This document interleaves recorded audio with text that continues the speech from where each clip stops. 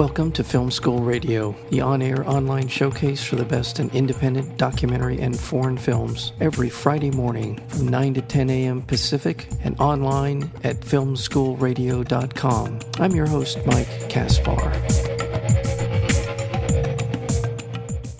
September 11, 2001, Cantor Fitzgerald became famous for the worst of all possible reasons.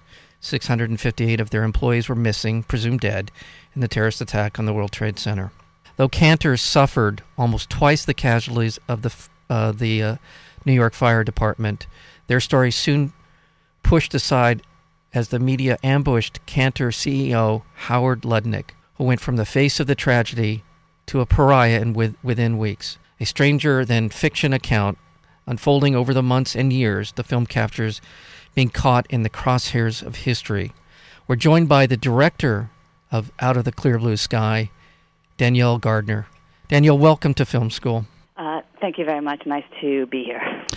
Yeah, and thank you. I think I want to just establish at the outset, not only are you a filmmaker, but you have a personal connection on a level that few of us can even imagine with this the tragedy of 9/11.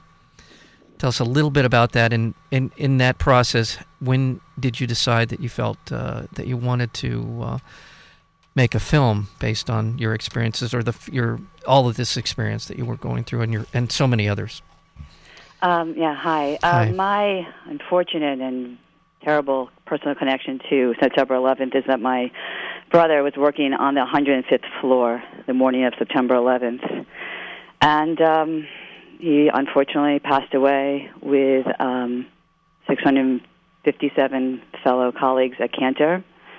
I happened to be on the street that morning and saw the first plane, and so I actually was the first person to call up there. And I spoke to people up there who seemed to be a little bit unaware of what was going on. And then I got off the phone hoping that they would be able to get out. So my life from that moment on the street was forever changed, and it was just the world turned upside down in so many different chaotic ways. I pretty soon thereafter sort of felt a need to start documenting the inexplicable craziness that was going on around me on every level, because I also, I live in New York, I happen to live right above the street they barricaded for downtown New York, because they blocked off Lower Manhattan, obviously because of the tragedy. And I started, it's a weird emotional response, but you definitely begin to start to want to tape everything and capture everything, partially because I always said this, I couldn't really believe what was happening. Where the rest of the world seemed in shock, we were in more shock. Nothing seemed real.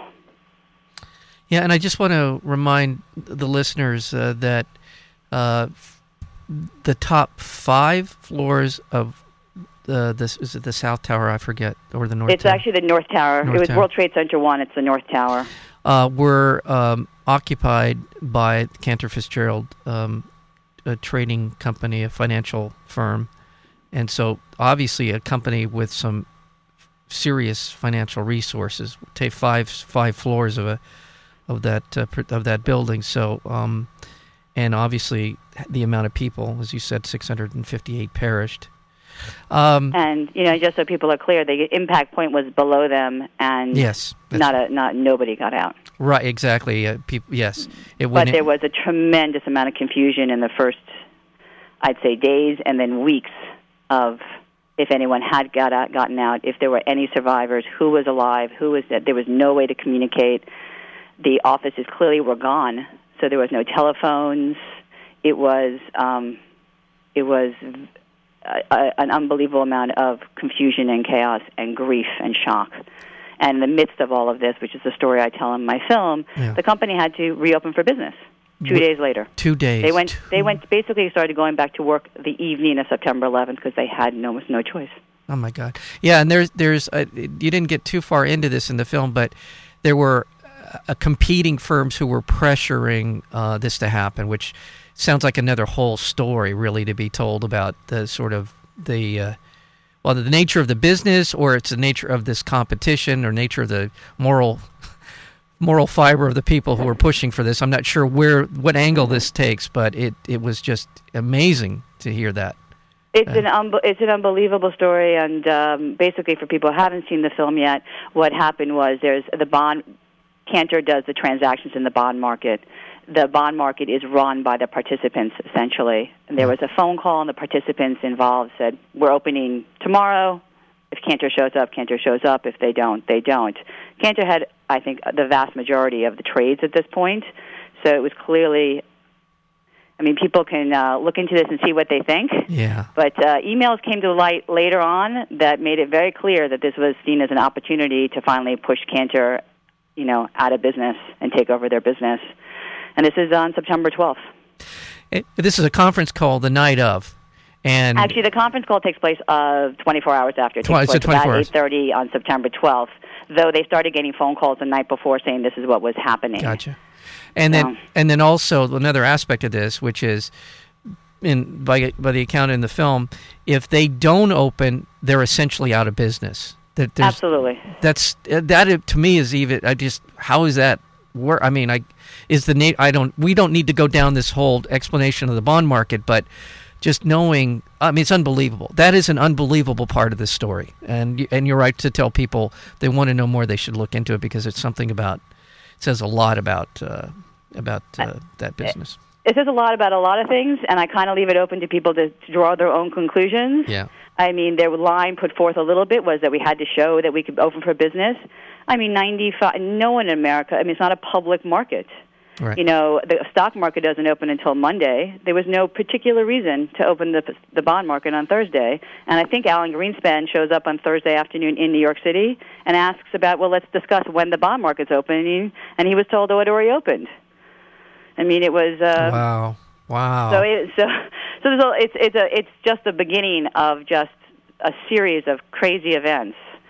They had to take out... Well, they had to take out a loan from, was it J.P. Morgan? They essentially said it was basically a death sentence. If you can't show that you're viable within was the first quarter or first week that you're actually a viable entity, where you're essentially signing over all of your assets to J.P. Morgan. That's right. Oh my God. That's right. And I'm sorry. Go ahead. And that was interesting because this was a crazy, literally do or die situation for the company, and they really had no choice. But the question really always comes up is why did they do it? Couldn't they have just folded up? And I think in some things this is both an emotional response and also a very practical response. Was they had lost 658 people they worked with, and the few survivors, you have to realize 2 out of 3 more than that were gone. Yeah. The survivors, who were extremely traumatized, felt like it was their duty to go back and to make some money to be able to help the families. Well, there you go. All the people they had lost. Yeah. Because who was going to take care of 658 families? It was, it was a complete wipeout of whole circles of communities. Because I had said that, you might not know this, the backstory was that after the 93 bombing of the World Trade Center, Cantor had taken on this theory of let's work with people we have loyalty with and people we like. So they started hiring friends and family. Oh. So we had the situation of what we call doubles and triples. Yes. And families who lost 2 or 3 at a time, in this tragedy. Right. So. Right, and another aspect to this is, and we'll get into this as we go forward with the story, but the ability not only to carry on, obviously, as you described it, this sort of determination to not let this be the end of this enterprise, of their business, but all of the expectations regarding how the family members and the survivors were going to get through the next many years of their life would have evaporated had they just folded up and walked away. And so it's just that part of the film. So much of it is the film Out of the Clear Blue Sky, which will be playing at DocuWeek, by the way, in New York City, where you are right now, starting today, I believe, the 10th through. It goes for a couple of weeks, and then out here, starting on the 17th. It'll be out here. Yes, at the Laemmle's NoHo 7. Right, the NoHo 7. Next Friday. Next Friday. And you'll be out, by the way, and we'll talk a little bit about that as well. But you'll be out to do Q&As regarding Out of the Clear Blue Sky during Docu Week. But it's just that's a remarkable part of this film.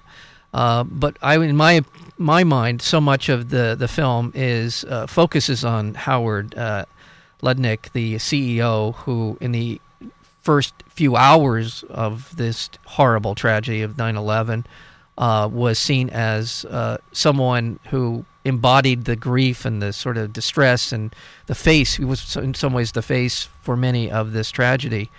And this is what this film chronicles, is not only Cantor Fitzgerald, but his particular journey, as well as many, many family members. You got a nice cross-section of people.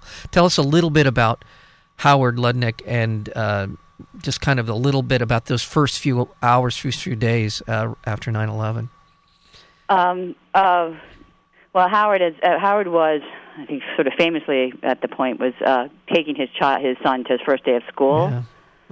And he was actually at the school when he got a call about something's happening at the World Trade Center. He actually rushed down there thinking there was an opportunity to save people. Mm-hmm. And he essentially, the film really chronicles his first few days, and it goes through almost the following next 10 years, because this is a never-ending story for us. Right. But what had happened was he chose to go on TV and do 3 interviews, one for each of the networks on the Thursday afterwards. Mm-hmm. And really, I think to his sort of not to anyone's surprise, he was very emotional and quite distraught, because he had lost at that point, he thought, 700 people. And he very much immediately keyed in on the fact that these were going to be people with no support. Right. It wasn't an industry where people had life insurance or had any kind of funds. And this went, it's not just traders. It was people who worked in the food industry, and they had cafeterias. They had everything. It was a range of people, and no one had any kind of real financial stability. And he also lost his brother. And he lost his brother. Yeah. And he had also, Howard previously in his life had been orphaned at a young age, so he was very, very close to his only brother and his sister, who both worked with him. His sister was not there, and his brother passed away, and he, he's probably the only person, which is interesting because the film breaks down into employees, survivors that worked at Cantor, and the family members, and Howard is the sole person who fits into both of those groups. Yeah. And in some ways, he always said that the only reason he could talk to the family members at all was because he was one of them. Yeah. He lost a brother, and I can just tell you from being a family member, it was really difficult to hear other people speak to you who are not in your situation. And I think he was absolutely correct in the fact that I think he spoke to, the nation, because his grief was real. Mm-hmm. And he was, and so when he went on TV and he asked for help, there was a huge outpouring from America for help, and he became very, I think it was a little bit, we were somewhat aware of it, but he became very, famous for the worst reason in the world, is that he had the most people in the world, die who worked for him. And he really powers through and keeps to it and sticks it out. Yeah, and we're speaking with Danielle Gardner, the director of the documentary Out of the Clear Blue Sky. Will be playing at DocuWeek, which is a terrific organization, by the way. IDA, they support documentary filmmakers in so many ways, including screening their films, and gives them an opportunity to become eligible for the Academy Award nomination, and they're terrific. So go support DocuWeek. Not only in New York, but also here in Los Angeles. And I don't want to give too much of the film away, because I think I would like to say that the film is, and this is to me a mark of a great documentary, it's a story that you're familiar with, but you don't know the story. And I think that that's what the strength of Out of the Clear Blue Sky is about. Is that, you know something. You may remember Howard. You obviously everyone remembers 9/11 and what happened, but it's a film that goes into that and the reaction of the family members. Gathering these family members up for this film, what was that process like for you? How did you kind of pick and choose who you were going to use? First, I'd like to also say, just in terms of what we were trying to do as a filmmaker, mm-hmm. was I was also to tell people, hopefully they'll come see the film, is that it's very much of a narrative. It's a story. So when you start off at the beginning, you go through an incredible journey with these people, and it's told as a narrative. So it's told in chronology, and you see it unfold sort of as it unfolded for us. And so it takes quite shocking turns and surprises because that's the story really could not have been made up. In terms of the families are, I knew a lot of the families beforehand, but the people in the film I interviewed are actually people I met mostly people I met afterwards. And what happened with the family members is we really slowly found each other and turned to each other because we were unfortunately fellow travelers, and no one else could quite understand what our experience was. And as I say, thankfully, everybody else who's not a family member, be thankful. I spoke to a lot of people. As you will see, we had a lot of town hall meetings with family members. A lot of people came up to me, and I started speaking to them. And I did a lot of interviews. Unfortunately, some of them didn't make the film, but we definitely. The big issue with the family members was trying to figure out a way that they could emotionally handle an interview of the sort that we were doing. Because, as I say, is that I was a family member, so our conversations were extremely intimate and knowing in a way that it couldn't possibly be with someone who was not a family member. So I worked very, very hard to create a comfortable environment so they could speak entirely freely, and I hope that comes across the film that they did. And I chose, as a filmmaker, you choose people who you feel.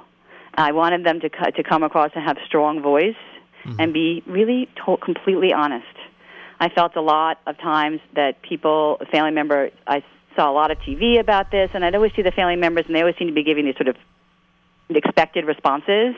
And then when you talk to people off the screen, they spoke to us totally differently. So I wanted to get, as much as possible, the real reaction, the real feelings, the real emotions, what was best as possible to represent what we were actually going through.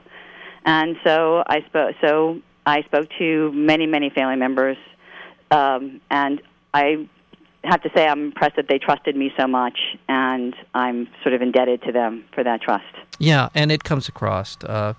There's I don't want to single out so many of them, but just they're very frank conversations about the loss and how it changed them and changed the people and their the family, and just it's we now have. So what are we looking at? 11 years hence. Yeah.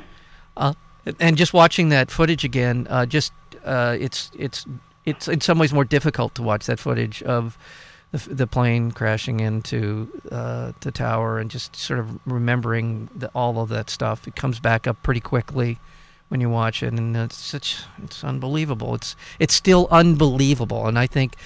You can speak to this better than I. Is it still, in some ways, that a feeling that you have, or is it too real? No, I actually think it's always going to be unbelievable. My horrible sort of macabre joke afterwards was I was taping everything so that when everyone came back and said, what have you guys been doing?